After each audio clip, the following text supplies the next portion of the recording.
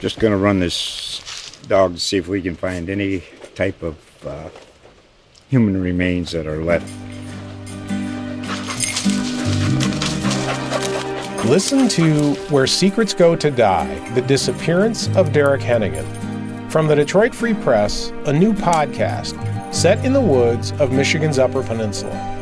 Available on Apple, Spotify, Freep.com, or wherever you get your podcasts.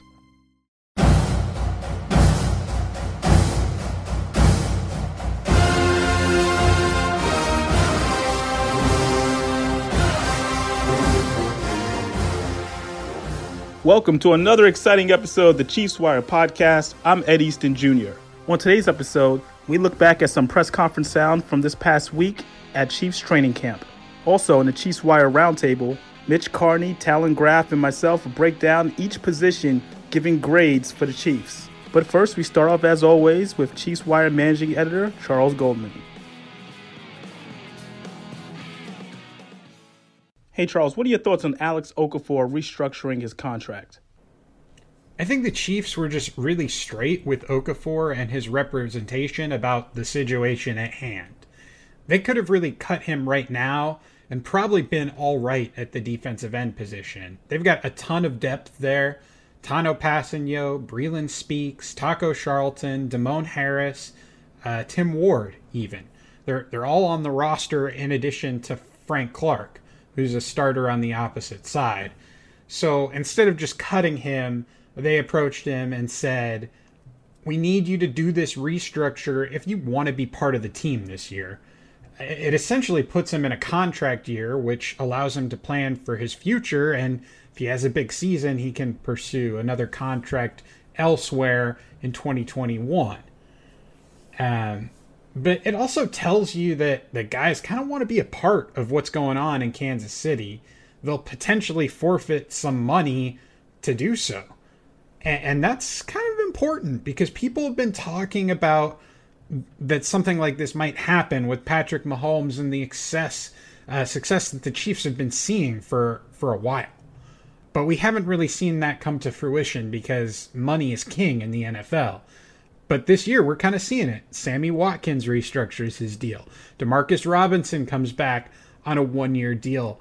Laurent Duvernay-Tardif restructured his deal before opting out. Bashaud Breeland comes back on a one-year deal. And now you have this with Okafor. So a lot of guys are taking less money to stay with this team. And that's going to be a powerful thing moving forward, especially with this salary cap floor being at $175 million in 2021. So there's going to be, some financial struggle moving forward for a lot of teams, for the Chiefs, absolutely. And, guys are thinking and looking, and they're seeing, experiencing things with this team that's telling them, hey, maybe I don't need all this money. Maybe the success that I'm seeing with this team is worth, taking a little bit less. So I think that's going to be interesting to see how that kind of continues and evolves as this team only just gets better and better in the future. How do you think training camp has been so far for the Chiefs? I have a lot of thoughts because I have been going over the film that they've shown from camp so far with a fine-tooth comb. So let's start with the battle at the guard spots, the starting guard spots. Right now, they've shown us it's a three-way competition between Mike Remmers, Kelechi Osemele, and Andrew Wiley. All three of those players were spotted working with the first team and Patrick Mahomes and the starting offensive linemen that we know are already there. So left tackle Eric Fisher, starting center Austin Ryder, starting right tackle Mitchell Schwartz. All right. We had two shots that had Mike Remmers working in at left guard and Andrew Wiley working in at right guard. Now, it makes sense that Remmers is a bit ahead of the curve compared to Osemele because Remmers has been here since March. He's been here since, the beginning days of free agency. So he's had time to get the lingo down. He's been in the virtual meetings. Osemele has a bit of catching up to do. But what I found interesting is that Remmers shows up at left guard, and he's only played 146 snaps there during his career. A lot of people thought Remmers would be working in at swing tackle there, but he hasn't seen any snaps at tackle so far that we know of, that we've been able to see. There's very limited tape out there right now, so this is just from what the Chiefs have been showing in their live look-ins at training camp and sharing on social media. But the swing tackle battle seems to be between Greg Senat and Jackson Barton, and those are two guys that we haven't really seen a whole lot of, so that'll be an interesting one to watch develop. Now, the offensive line did also show Osemele working at left guard and Remmers working at right guard for one snap. Now, it was a snap where they had padded shirts and helmets on, so a little bit more significant than a couple of the others where we saw Remmers and Wiley, without helmets, just kind of going through the walkthrough there. So look, I mean, Andy Heck has shown his MO before, all right? He likes to mix guys in at different spots, so then whatever curveballs get thrown at them during the course of an NFL game, they can adapt and adjust and have someone ready to step in. But it's interesting that they have these three guys kind of working at different spots and that the competition is coming down to just these three. So two of these guys, they're going to end up as the starters. I'm feeling that in the long run, it might end up being Osemele at left guard and Wiley at right guard, with Remmers being able to pop in at either left or right guard if there's injuries. It makes sense being that Remmers is working at both left and right guard. Now, next up, I want to talk a little bit about the running back pecking order. So it basically came out exactly as I predicted it. Clyde Edwards-Helaire and Darrell Williams are running with the first team offense. Darwin Thompson is working with the second team offense, and then DeAndre Washington with the third team. Some people were in my mentions on Twitter the other day, and they were kind of downplaying the fact that Washington is working with the third team. Oh, it's early, But remember, he's been through the virtual period with the team. All right? He's had some time to get the verbiage down. He's had some time to work with the coaching staff. So, I mean, if they really envisioned him for a larger role, I think he would be seeing maybe some more opportunities with, say, the second team, or even, with his former teammate Patrick Mahomes from Texas Tech on the first team. So I don't think that's a great sign for him. But again, I'm of the opinion that the Chiefs are going to run with 4 running backs on the roster. That would have DeAndre Washington making it. But we'll just have to see what happens in the long run. We still got a month left, really, for them to kind of work these things out. I think those top 2 guys, Clyde Edwards-Helaire and Darrell Williams, those are your number 1, your number 2 running backs in Kansas City, unless there is an injury. The tight end position's kind of seeing something similar to what's going on with the running back group. You have the free agent signing Ricky Seals-Jones, and he isn't getting work with the starters. It's guys like Deion Yelder and Nick Keiser who are actually working in with the first string in multiple tight end sets or when Travis Kelce needs a breather. Keiser in particular seemed to get a lot of reps across the board. First team, second team, third team, fourth team. He is getting a ton of work. So maybe guys like Washington and Seals-Jones prove to be worthy of reps with the starters down the line as camp goes on. But I mean, it's crunch time. We got less than a month to go until the season opens. So I'm not sure how much is going to change. If anything, we don't have preseason games that these guys are working on. I can't really envision any drastic changes moving forward. Now, another thing that I found unique is that Clyde Edwards-Helaire seems to be taking some reps on special teams, working with Dave Toub during the punt and kick return drills at training camp. They're really overloading this kid between his work as a starter on the offense and then getting him involved in special teams. I'm curious if they think he's going to have a role there on the special teams units during the regular season. One final note, there's a lot of Mecole Hardman working in with the first team offense. He was surprisingly absent from the group of return specialists working with Dave Tobe, further lending to the narrative that we've told you about all offseason. The Chiefs are planning a larger role for Hardman on offense in 2020. They want to be able to stress defenses to the max. And a starting lineup of Hill, Hardman, Watkins, Kelsey, and Edwards-Helaire, that's going to do exactly that. So that's going to be really fun to watch, and I'm excited to see that development. Pads come on Friday, and the Chiefs claim to be doing an actual live look-in of training camp. So we'll see if that happens, but hopefully there's going to be some more information that we can kind of pick up on then to share with you guys. How serious of a blow is not having Lucas Niang this season? I'm not really sure that it's going to be a big deal for Kansas City in the long run. Brett Veach and Andy Reid haven't come out and said it, but the selection of Niang was much more about 2021 than it was about the 2020 season. I don't care what anyone says. He's a tackle. He's not playing guard in the NFL. And had he not injured his hip in 2019, this is a guy that could have been a first-round pick. Remember, he didn't allow a sack in his entire college career. So, I mean, obviously, you'd like to have this guy available to play this year, but he's not going to be here. He's not playing tackle in 2020 were he here unless he's a backup. So, in 2021, you got the salary cap floor being $175 million. You might see the team forced to cut starting left tackle Eric Fisher just because of his contract. So, in that scenario, you have a guy who will be 2 years removed from a serious injury, his hip injury, and presumably ready to come in and play and start at one of the tackle positions.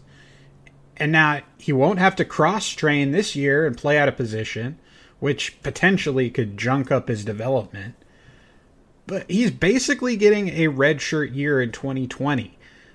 He's still going to be under team control for 4 years. So, I mean, I guess in the long run, this could be a good thing for Kansas City. Any particular stories from Chiefs Wire you would like to highlight from the past week? Sure. Just yesterday, I took a look at the mounting evidence that the Chiefs could be revisiting the iconic 2-3 jet chip wasp play that they ran in Super Bowl 54. They could revisit that in the 2020 season in a number of different ways that could be beneficial to the team. Earlier in the week, we had some great stuff from the entire Chiefs Wire crew covering the Sunday press conferences in Kansas City. One in particular that I think everyone should check out is Mitch Carney's story on Chiefs rookie cornerback L'Jarius Sneed, who he explained that he feels prepared for the upcoming season despite the lack of a traditional offseason. So I thought that was a really interesting look, kind of what the rookies are going through right now and what they're feeling. And another thing to check out, I took a look at a handful of players that might be considered for the 4 spots on the protected practice squad. There are now 4 spots on the practice squad every week that can be protected from poaching. Every Tuesday, teams can protect those 4 players. And it's kind of a new feature that's going to add to the roster building strategy in Kansas City. And I really can't wait to see how Veach utilizes that to maybe give the Chiefs another advantage when it comes to their roster. As always, we appreciate you guys tuning into the show and reading the website. Thank you guys so much. Go Chiefs. For more information on this story and others, head over to ChiefsWire.com and we'll give you all the details you need on the Kansas City Chiefs. Coming up next, the Chiefs Wire Podcast Roundtable.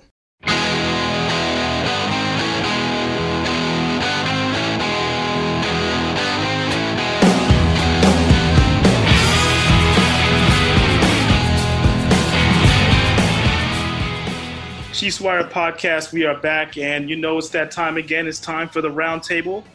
I have Mitch Carney, Coach Talon Graff. Guys, how's it going this week? It's going. It's a crazy world in college football, but it sounds like the Big 12 and most likely the SEC are going to be moving forward. Big 10, Pac-12 sounds like they're out, but it's crazy. It's like watching a soap opera. Yeah. It definitely is. You know what's funny? It's like this is the new norm. And the crazy part about it, you have different conferences say they're not going to play. There's some conferences say they're going to just do abbreviated schedules, possibly in the spring. You think they're probably better off to just cancel the whole thing at this point, correct? I mean, if you're not going to play in the fall, I think it's going to be hard to play in the spring. If anything, it's just going to be a more important spring scrimmage is essentially what it's going to turn out to be, because you're just going to play in the fall right after that. And all your stars are going to be head toward the draft. So, yeah, I mean, if they want to play in the spring, I think that'd be fine. I think it'd be a good developmental tool, especially for guys missing out an entire season. You know, if you want to bring younger guys up and stuff like that, the guys are going to be thrust into the spotlight with all these stars gone. Yeah, I think a spring season would be okay for that. But I don't know how you're going to do it if, like, half the conferences are playing in the spring and then the other half's playing in the fall. How do you determine a national title? All that. There's a lot of moving parts here. I don't know. It's interesting to watch, but I mean, obviously, at the end of the day, we just want what's best for these kids. You know, both sides have solid arguments about keeping the kids safe and stuff like that. And I know there's arguments about playing the game, but you know, the way they have these protocols at the stadiums and practice facilities and all that, I don't know. It's just interesting to see both sides.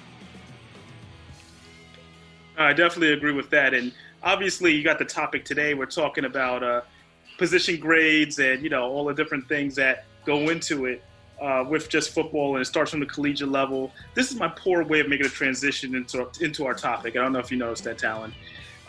Yeah, I picked up on it.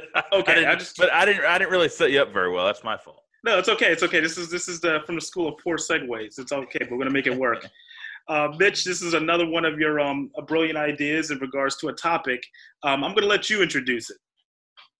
Yeah, so with just the season being right around the corner, we're less than a month away, I figured we could just go over all the position groups and kind of, you know, give a grade on how we think they're going to do during the upcoming season. You know, how we're feeling about them.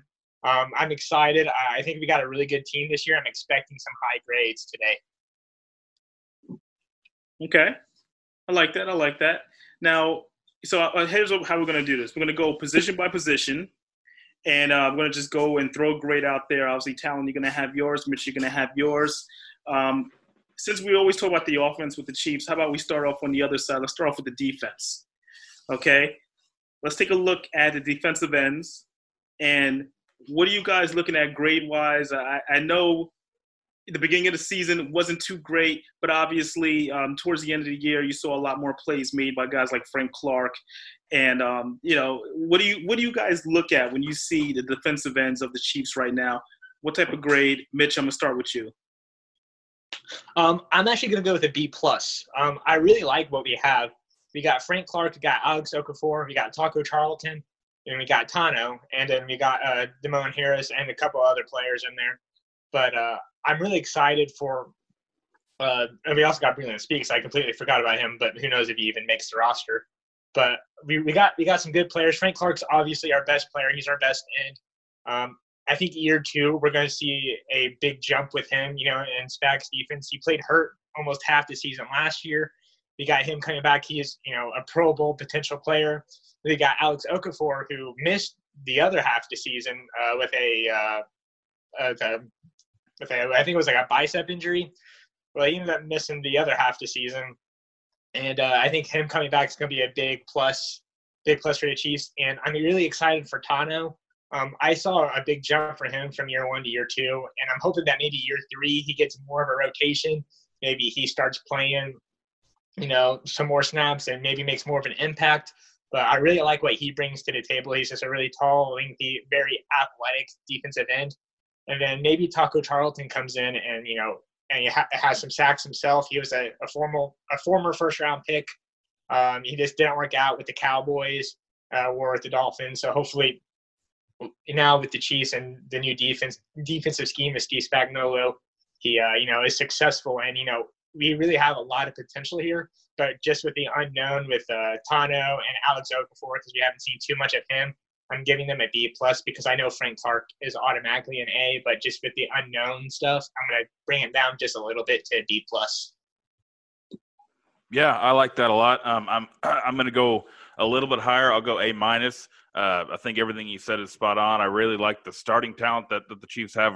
Obviously starts with Frank Clark. I think Taco Charlton, if all goes well, I think he could really push for that second DN starter spot, right behind Alex Okafor. With that three group kind of lumped together in my head, I think those are three really solid starters if they're playing their best, if they're all 100% healthy. And then you look at the depth behind him with Speaks. Hopefully, on social media, there's pictures of him. He looks trimmed down. He looks like he's been in the best shape since he's been in the league. And I know that's just one part of the game.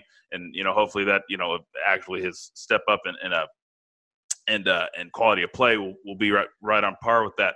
And then obviously K-Pass, and I like the rookie Mike Dana. I think those guys form a really solid group that can come in and spell the starting guys and just add a lot of depth to that DN room. So I'm going to go with an A-. All right. You got obviously some interesting options there. And since we have so many positions to go along, I just want to stay on the line real quick and let's go straight to defensive tackles. Mitch, I'm going to go right to you and jump in. What is your grade? I'm going with an A. I think we're actually pretty stacked at this position, especially if everybody stays healthy for a full season. They got Chris Jones as the obvious starter. He's, our best player on defense, or, arguably one of our better players on defense. Probably, one of the best pass rushers in the NFL behind Aaron Donald. And then, to back him up, we got Derek Nnadi, Colin Saunders, and Mike Pennell. All three of those guys you can rotate in, and they can be contributors. Colin Saunders was a rookie last year, so I'm expecting year two he takes a step, in play and plays a little bit better. But I really like Derek Nnadi. We saw how valuable Mike Pennell was, especially in the playoffs, in the late half of the season. And then, so I think all three of those players can come in and make a really good impact with Chris Jones, obviously being, the Chiefs sack leader probably this year. So I think, defensive tackle is definitely our strongest, part of our defense this year. Yeah, hard to argue. The interior of that defensive line is really, really solid. And obviously the retention of Chris Jones makes everything else work. Everybody else just kind of falls in line. Where their place is as long as you have that star Chris Jones there. So, yeah, Derek Nnadi, great run stuffer. He's getting better at the pass penetration, but that's never going to be his best asset. And then, yeah, Pennell and Saunders, great depth guys, good against the run, pretty solid against the pass. But when you guys got guys like Chris Jones and Frank Clark and hopefully Taco Charlton really penetrating the pocket as pass rushers, you don't really need those guys to step up, and they can just do their thing and stuff the run. So I don't think I actually gave a grade. I'm going to give an A. I was just about to jump in and say, so what grade are you looking at right now? But yeah, definitely an A. I like it. Okay, that works. That works. All right, so let's take a quick turn now to outside linebackers.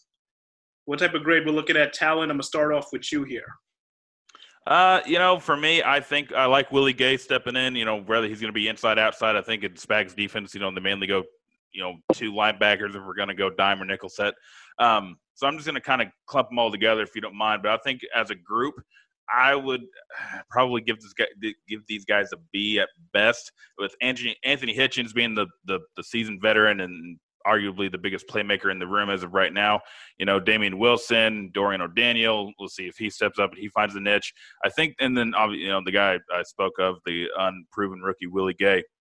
If this group works out and if Willie Gay can kind of emerge as the stud this year, I think we'll be fine. And I think Hitchens is probably not going to be in a Chiefs uniform that much longer. But right now, I got to give him a B. I think outside of cornerback, this is arguably our least experienced and least talented group.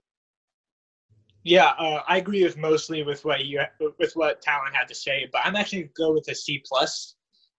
Just because we don't really know what Willie Gay is yet. We know he's an athletic linebacker who can cover. He can stop the run. He's really athletic, one of the most athletic linebackers in the draft. But with Anthony Hitchens and Damian Wilson, they're just average linebackers. They're nothing really special. Anthony Hitchens is he's really good at getting players where they need to be, but he's just not that playmaker that that we're used to at linebacker, like when we had Derek Johnson.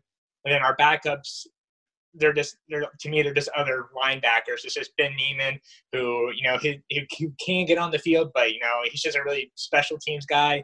Same with Dorian O'Daniel. We just don't know a lot about these players yet, especially Willie Gay. So I'm going to go with the C+ just because of the unknown, and that, the starters that we do have and we do know about, they haven't really proven anything to me yet.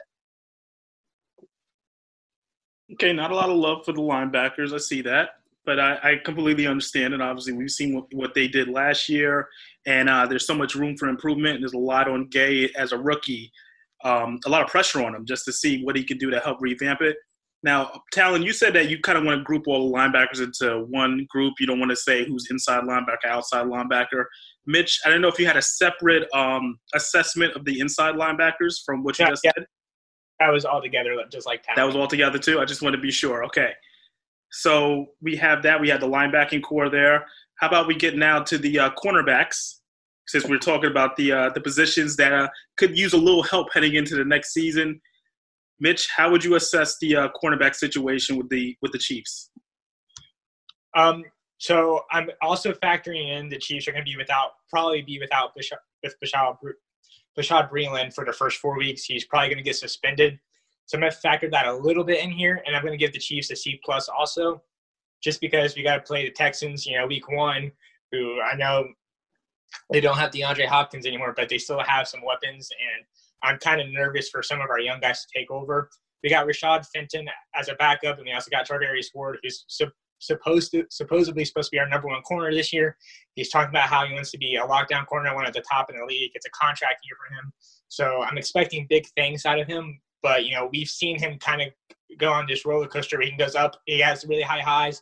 He's got really low lows. So I'm really excited to see what happens this year, but I'm just not confident enough to say, hey, this is our guy. And then with Bashaud Breeland being out and Rashad Fenton being our backup, we saw some highs with him. We saw him do some good things, but I don't know if he's necessarily the guy. It'd be really good if Breeland was there, but unfortunately he's just going to be out for the first 4 weeks. And then the rest of the guys are just Antonio Hamilton, Bo Pete Keys, and then L'Jarius Sneed. And, those guys are rookies or players coming from other teams that are just expected to do special teams. So we just don't know what they're going to be or what they're going to do. We don't know if they're going to be big impact players or not. So a lot of unknown players here. But I'm going to go with a C+. If Bashaud Breeland was playing, I'd probably give them a B. Yeah, the Breeland suspension looming is definitely it brings this group down already more than it was. I'm going to go C+ for this group. With Ward, his potential seems to be pretty much untapped, and who knows how high that guy can really jump and how high his ceiling is. So when you look at Ward, you got to look at potential versus actually what you've seen. So I'm going to, right now he's probably the best cornerback in the room with Breeland being gone. But I'm not there yet to really put all my trust in him to lead that group. And then, like you said, Fenton, and then just kind of a lot of role players, a lot of unproven guys with the rookies, Sneed, Keys, even Lavert Hill in that group. I really like Lavert Hill, but again, he's an unproven rookie. And then, Antonio Hamilton coming over from the Giants, a nickel guy. He's going to be a role player. He's going to be a passing down kind of guy. And another guy to kind of keep your eye on is Alex Brown. He's a veteran, so he has experience. Look to him to kind of maybe lead this group a little bit in the locker room, help these younger guys along athletically. He's not, where these other guys are, but experience-wise he is. But yeah, all that kind of stuff to bring up and go over. I just think this is a C+ group. Okay, C+. C+ is still passing for rating off the education stats. Got me a degree. But really good considering that, the little amount of resources the Chiefs have put into here. All these players are either undrafted free agents or a free agent flyer or a 6th or 7th round pick, or a late round pick. So for them to be a C+ is actually really impressive in my opinion. Yeah, I could see that for sure. I definitely agree with that. But you know how we go from a C plus with the cornerback situation. I'm pretty sure we're going to see a complete difference when we talk about the safeties right now. And Talon, I'm gonna have you kick it off and let us know your grade for the safety position with the Chiefs. Yeah, so for safeties, I'm going to be a little bit more optimistic. I'm going to say a B minus. Obviously, we've talked about it a lot. Juan Thornhill's injury, that has a lot to do with that grading. Tyrann Mathieu himself, he's an A plus safety. He played a really vital role and pivotal role last season. And then obviously in Super Bowl and all that stuff. But Tyrann Mathieu, outside of that, Juan Thornhill with the injury, unknown. Daniel Sorensen, a very serviceable backup. I love, I like Dirty Dan. At other times, it's just I hate to see him on the field. Armani Watts, he's another guy that's kind of unproven. Didn't really do much as a rookie, and he has a lot to prove. But he's in a good room to grow and learn and stuff like that. And a lot of new faces. But with Mathieu, and then after that, Thornhill and his injury, I'm going to go. Yeah, like I said, B minus. It's a good group, but just not the best group that the Chiefs have to offer. A lot of room to grow. They could be really, really good. A lot of that is hinging on Juan Thornhill and how he bounces back. Yeah. So I would definitely give the Chiefs an A here if they had Juan Thornhill week 1. If I knew he was going to play, but since he's not here, because if Juan Thornhill was playing, the Chiefs have one of the best safety duos in the NFL, in my opinion. Juan Thornhill is just that good of a player. But since he's injured, and I'm going to assume he's going to miss the week 1 or possibly a couple more weeks after that, I'm actually just going to give them a B+. I really like Daniel Sorensen, and I think a lot of people undervalue him for what he is. I don't expect him to be a starting caliber player, 16 games out of the year if Juan Thornhill couldn't play at all. But I think he's, a very serviceable player. And if he does have to start a few games, he's very good. And I think he can do some things that, Chiefs fans, undervalue, such as like his tackling and able to rush the passer. He made some really big plays for the Chiefs whenever Juan Thornhill was out there in the playoffs. These other guys, like you said, are just kind of younger guys, haven't made names for themselves like Armani Watts. But I really like what they've done so far. I think I just value Daniel Sorensen a little bit more than you. Yeah, you know what? I actually want to echo what Mitch was saying. I'm a big Dirty Dan fan. I like what he did last season. For a guy to come in, mostly expected to be a special teams guy, he does a great job of just filling in, doing enough to, to help you get by. And you need players like that. We always take it for granted where you have a backup player comes in, there's a huge drop-off with the defense in most teams. Now, with the Chiefs, yes, they have Tyrann Mathieu. We understand he's an all-pro safety. But having a guy like Sorensen who was at least able to keep him above water with Thornhill gone, I feel like it does bring more value. And that's what kind of going to balance it out for me. If I haven't thrown in a grade the whole time here, but I'm going to throw in a grade. I'm going to say B+ for the safeties. That's my opinion with that. I like it. Yeah, I like that a lot. Okay, I'm going. That's what I'm sticking to. Oh, and I think I misspoke earlier when I was talking about Alex Brown being a veteran. I had Antonio Hamilton in my mind. Hamilton being the veteran, he's been around. I think this will be his 5th year. Alex Brown was drafted like a year ago, so my mind got warped. And ignore what I said about Alex Brown being a veteran presence because I don't think he'll provide that. Not a problem. I'm pretty sure he'll be heartbroken as he listens to it. Exactly, yeah. But hey, all love, Alex. It's all love. It's all good. And, speaking of love, we got to show some love to special teams. I feel like we haven't talked about special teams when we've been doing these episodes. So how about the punting position? Now, obviously, it's a big change this year. Mitch, real quick, what grade are you giving the new punter? Does it really matter? The Chiefs' offense is just so good. It doesn't really matter. I think right now we're going with Tommy Townsend. To be honest, I haven't kept up with it as well as I should. I'm pretty sure he's our punter right now. He's from college. Hopefully he does well. I haven't seen much of his tape. He's a punter. The Chiefs' offense is so good he shouldn't really be on the field. Hopefully he can, hold the ball for Harrison Butker though. So I'll give him a B just because I don't really know much about him. He seems like he's a really good college punter. Hopefully that translates to the NFL. Yeah. I mean, punters are people too, I guess. But as that thing goes. But yeah, I'm gonna go C+ just because of the legacy this whoever the punter is, they're going to have to step into some really big shoes. Dustin Colquitt is going to be a Chief legend if he's not already. C+ right now, unknown, no idea, anything about the kid. And then other than that, just the fact that he has to replace a guy like Dustin Colquitt, that's got to be added pressure. I think I have to use that as my new hashtag. Punters are people too. I like that. That's just that is deep, man. I am a fan of that one right there, Talon. I'm curious. Now you guys have to show the place kicker a lot more love. I mean, he's been around for a little while now. He's made some big kicks. What about Butker? What are we giving him? What's his grade? I'm going to go back to you, Talon. I'm going to go A+. I like me some butt kicker. He seems like he's really invested in the city. He seems like he's really invested in the team. And really, kind of like what we were saying about the punter, the kicker gets the exact opposite on the opposite end of the spectrum. He gets to benefit from the Chiefs' offense. So this guy looks way better than what he probably actually is. He's a good kicker.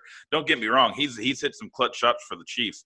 But, man, with that offense, you have to love to be the kicker for the Chiefs right now. You're going to score a butt ton of points. You're going to look, your stats going to be inflated.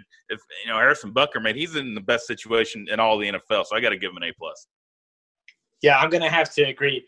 Ever since Butker hit that game winner, his first game against the Redskins with the Chiefs, whenever he replaced Santos, he's just been rock solid. He's missed very few kicks.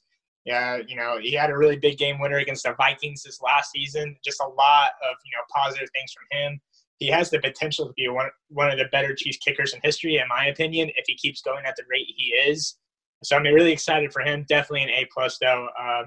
He did some really big things for us this last season, and I'm ready to see what he does for us in the future. Okay. So, that sounded a lot better. I like how you guys rallied around the two important special teams kickers. We got to show them some love on at least some list. So that's what we did. Now let's get to the offense, which everyone cares about. And we're going to go right to the offensive line. Let's just go with the guards. How do we feel about the guards right now for the Chiefs? And we're going to go with you, Mitch. Guard, this is another one of those things where it's kind of like in the unknown right now. I'm feeling pretty confident just because we got Assembly in there. I think he's going to be a really big part of the offensive line this season. I think he is one of the best under the radar signings in the NFL this season. He is a Super Bowl champion, 2-time Pro Bowler. He's going to be really good. And then we got Andrew Wiley, who did struggle last season when he was in there. He had some pretty bad moments this season, but there is potential there for him. Then backing them up, we got Martinez Rankin, who looked really, really good before he got hurt, unfortunately. And then we got some other players in there. Of course, the Chiefs always move everybody around, so I'm not really quite sure where everybody's going to end up, especially with Nick Allegretti, Ryan Hunter, Darrell Williams, and some of these other players he brought in.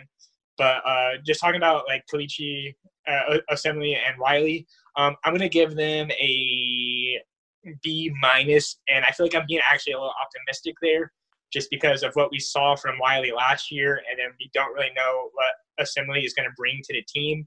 I do think he's going to be pretty good, but I'm just not quite sure. I'm pretty excited, or I'm pretty optimistic, though, about what they're going to bring, and I think that they'll do a pretty good job protecting Pat. It will be interesting to see if Martinez Rankin does make that starting lineup, just because we did see success from him last year whenever he was playing. Yeah, I'm gonna agree a little bit with you. I'm gonna be a little bit higher grading. I went with a B+. Assembly, I'm with you. I think it's a great signing. I think he is going to be one of those underrated signings that people look at and say, "Man, how did the Chiefs, the best team in the NFL, how did they get this guy?" And then when you look at the guys, I think Mike Rimmers, the free agent signing, I think he's going to play primarily guard. If he does play tackle, it's because of an injury. But with the situation at the guard spot, I think Rimmers and our on the Chiefs Wire, an article was actually published today about the way they were running the offensive line units, group 1, group 2, and all that stuff. So Rimmers is actually a starting left guard, and I really like that. And then Osemele is the backup left guard and the second team right guard. And then I really like Wiley. He's a young guy, pretty unproven. I think he when he's surrounded by other solid guys on the offensive line, I think he does fine. But I think he needs a little help there. But yeah, it's not a great group. It's not something to write home about. But hey, obviously I think it's going to be able to get the job done a little bit when push comes to shove. So especially with Osimile and Remmers and guys like that, I'm going to go B+. Not the best group, but it's not nothing. To be honest, I completely forgot to choose Scott Remmers, so I'm actually going to bump mine up just a little bit to B. I actually do think he was a really good signing this offseason too, and I think he could, definitely have a crack at making that starting lineup. Thank you for reminding me that to choose Scott. I completely forgot about that.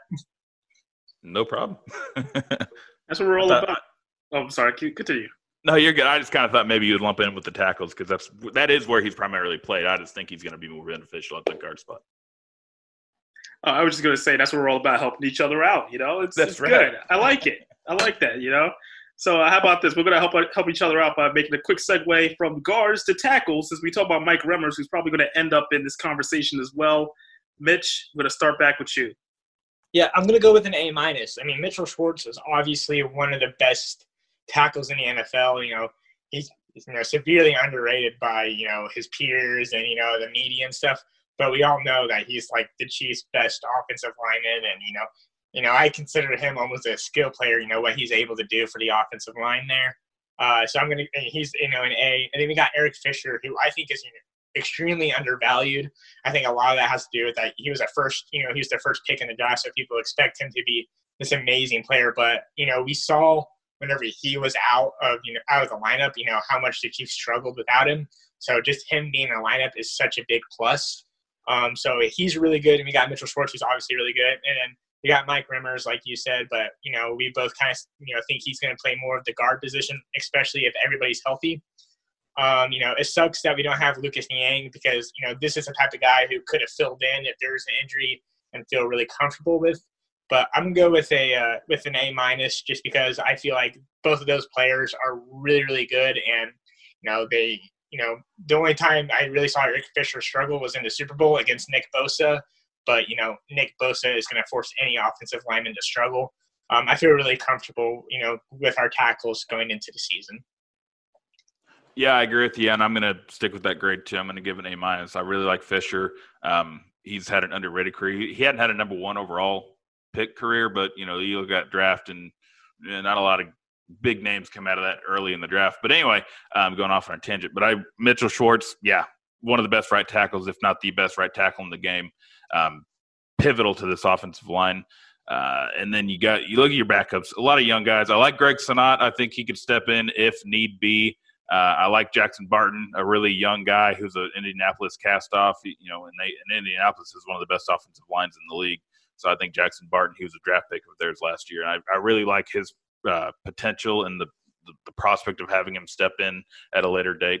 And then the young rookie out of Missouri, Yasser Durant, I really like him as well. So as a whole, with the starters we have, the veteran leadership, the experience, the championship pedigree, and then I think there's a lot of guys, and I can throw Martinez Rankin in there once he gets healthy. A lot of guys that can step in certain situations if they need to. Obviously, Schwartz and Fisher, the Chiefs need those guys in there like 98% of the time. But there are guys that can step in if need be. I just hope those backup guys don't need to start too soon. All right. Now, here's a position that is, I feel like, ignored often in regards to discussions, especially with the Chiefs, the center position. How are we evaluating the center position, the depth, everything that goes along with it? Talon, going to go right back with you. Sure. I'll go with the B. I think Ryder, actually not sure how to pronounce his name. I think it's Reader. That's what I've always said anyway. So Austin Reader, I think he's a solid starter, and with the guys around him, he's even better. And then the backup, Darrell Williams out of Mississippi State, the rookie. I really like his game. Nick Allegretti was out of Cincinnati, was drafted as a center, so he can still play there. And there's guys. We have guys at the center position. We've always, the Chiefs have always had a really good center. It seems like went from Rodney Hudson to Mitch Morse, and now we're in the present day. And I think Darrell Williams is the feature of that position. If I'm going to be completely honest, I really like the guy at Mississippi State. And eventually I think Reader's going to be the backup to, maybe not this year, but Darrell Williams, I really like the potential of that. So that for me kind of raised that to a B. Yeah, I'm going to go with a B also. I really like Austin. I think he's a serviceable center. It's really hard to play center in the NFL. He's a really good player. He's, had a really good season last year, was able to do things. He, stayed healthy, didn't get hurt. And then we got, not Ryan Hunter, excuse me, Daryl Williams and Nick Allegretti behind him. Those players can, fill in if he gets hurt. But I think Austin Ryder, is a successful center and, will do good for us this year. Okay, so we're starting to run out of a little bit of this segment. Let's try to speed it up a little bit.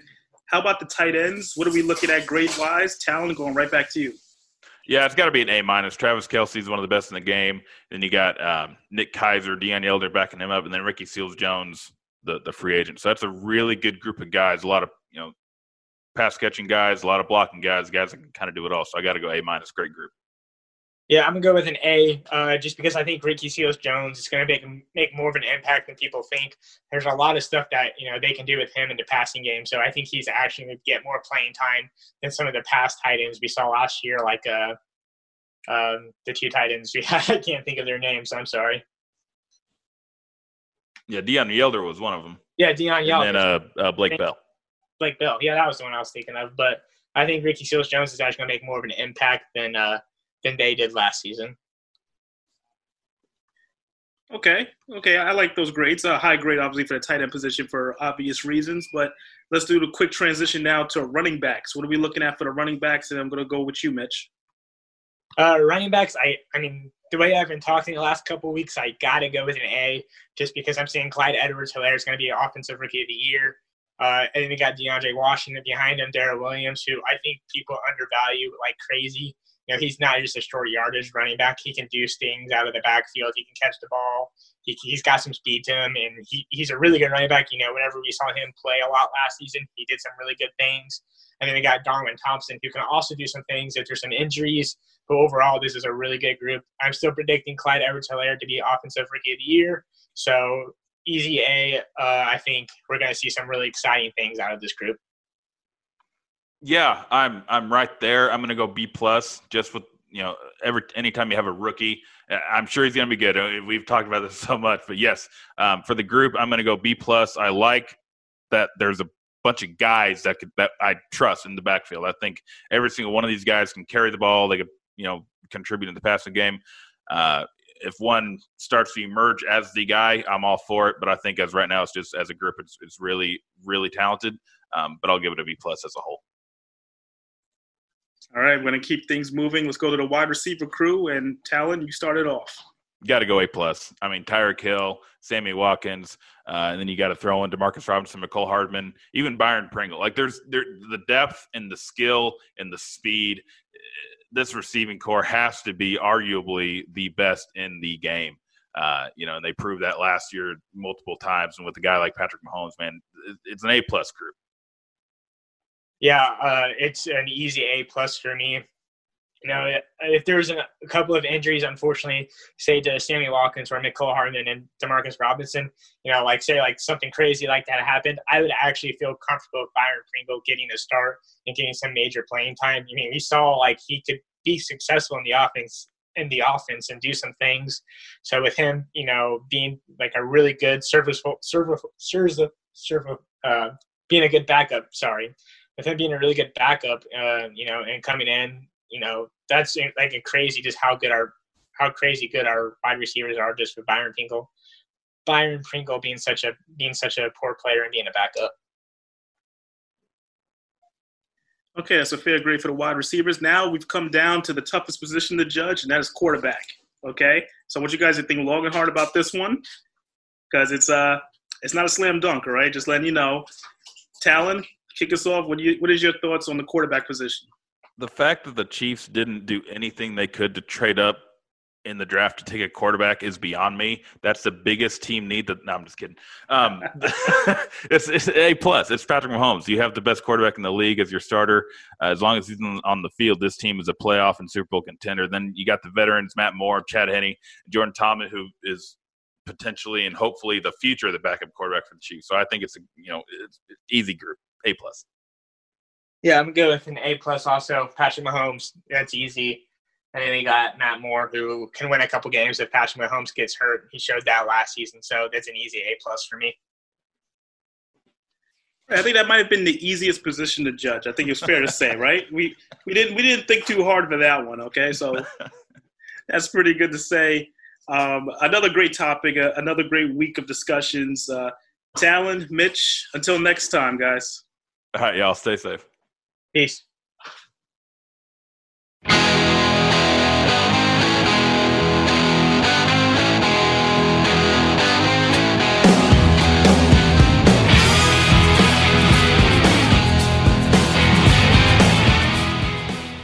Hey, Sammy, how you doing today? How you doing? Good. Hey, you remember in that interview you did 2-3 months ago, you talked about maybe World War III.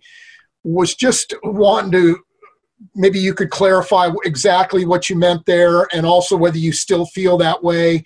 And also, you could have become a free agent if you wanted to. Why was it so important to you to stay in Kansas City with the Chiefs? Very important to stay here. I think for what we did and winning the Super Bowl and the type of team and coaches we have, organization, why wouldn't I stay? You know what I mean? I'm a guy that's been in the league now going on 7 years, and I've been on teams where I was not so good and we weren't winning. So my job was to really stay focused and, be on a team to where we got a well-established quarterback, well-established team, and coaches, organization. And I think the fun is in the winning more than anything. And also about the World War III and whether you still feel that way? Not necessarily World War III. I'm just a deep guy. I think deeply. But I think now I'm past that phase of looking into things. I just really want to get back to football. I think that's the important thing in my life that I want to focus on football, family, and just focus on being a better player, a better man. Sammy. How you doing? Good. What is sort of the balance between wanting yourself to have big games week after week after week versus recognizing the offense, and you've got Tyreek, you've got Travis? I mean, what's sort of that balance mentally? I think every receiver or any player want to go out there and do well and, score touchdowns or catch as many balls as you possibly can and get the yards. And as myself, I want those type of things. And now, do I have to be mad or angry at the guys that's going out there getting it? No, I love my guys. I love to see guys going out there balling. And it's my job and my duty to serve others as well as they serve me. So as a receiver, yeah, of course, I want more balls and would love to have more balls, but that's not my focus. My focus is getting the win and going out there having fun. Hey, Sammy, the last couple of years in the playoffs, you've had big games, whether it was against New England, obviously the play in the Super Bowl, Tennessee, you've had some big plays. What is it about the postseason that, you just come out of nowhere really and have these huge games and have huge performances when it matters most? I just think I stay prepared. I just stay prepared all season. And, when those plays are called and those opportunities are presented, I try to make the best of them. And so far, man, coach and the staff and the players, when my name been called in the playoffs, I've been producing, and that's the best thing about staying prepared and staying ready when your name is called. Hey, Sammy, how you doing, man? How you doing? Hey, you posted on social media about voting. I'm interested to know your thoughts about the voting initiative that Patrick and Tyron have started, and if you have any involvement with it. For sure. I think, everybody should vote, not just on the president and little things like that, but when you're talking about voting, you can change a lot of things in your community. And I think that's very important for us athletes to speak up and talk about it and not get involved in the other craziness that's going on in the world. But I think voting is serious. And if we can change the small things and legislation, whatever going on in communities to get better people in, I definitely admire the people that's out there fighting to vote and the people that's pushing and spreading that knowledge. Let's go to Mick Schaefer. Go ahead, Mick. Sammy, whenever people run back like highlight packages from the Super Bowl, one of the select few pet plays is always going to be that play to you, the deep ball to get inside the 20 to set up the game-winning touchdown. For you and your career, I'm just curious, where does that one rank? Number one, just to do it on the stage and the timing of that game, you know what I mean? And to do it on one that I think arguably the top 10 corners, Hall of Famer, is definitely one in the memory bank. And that's everywhere. My family, friends, fans, they always remind me, man, that's one of the biggest plays of the game. So I can always take that with me.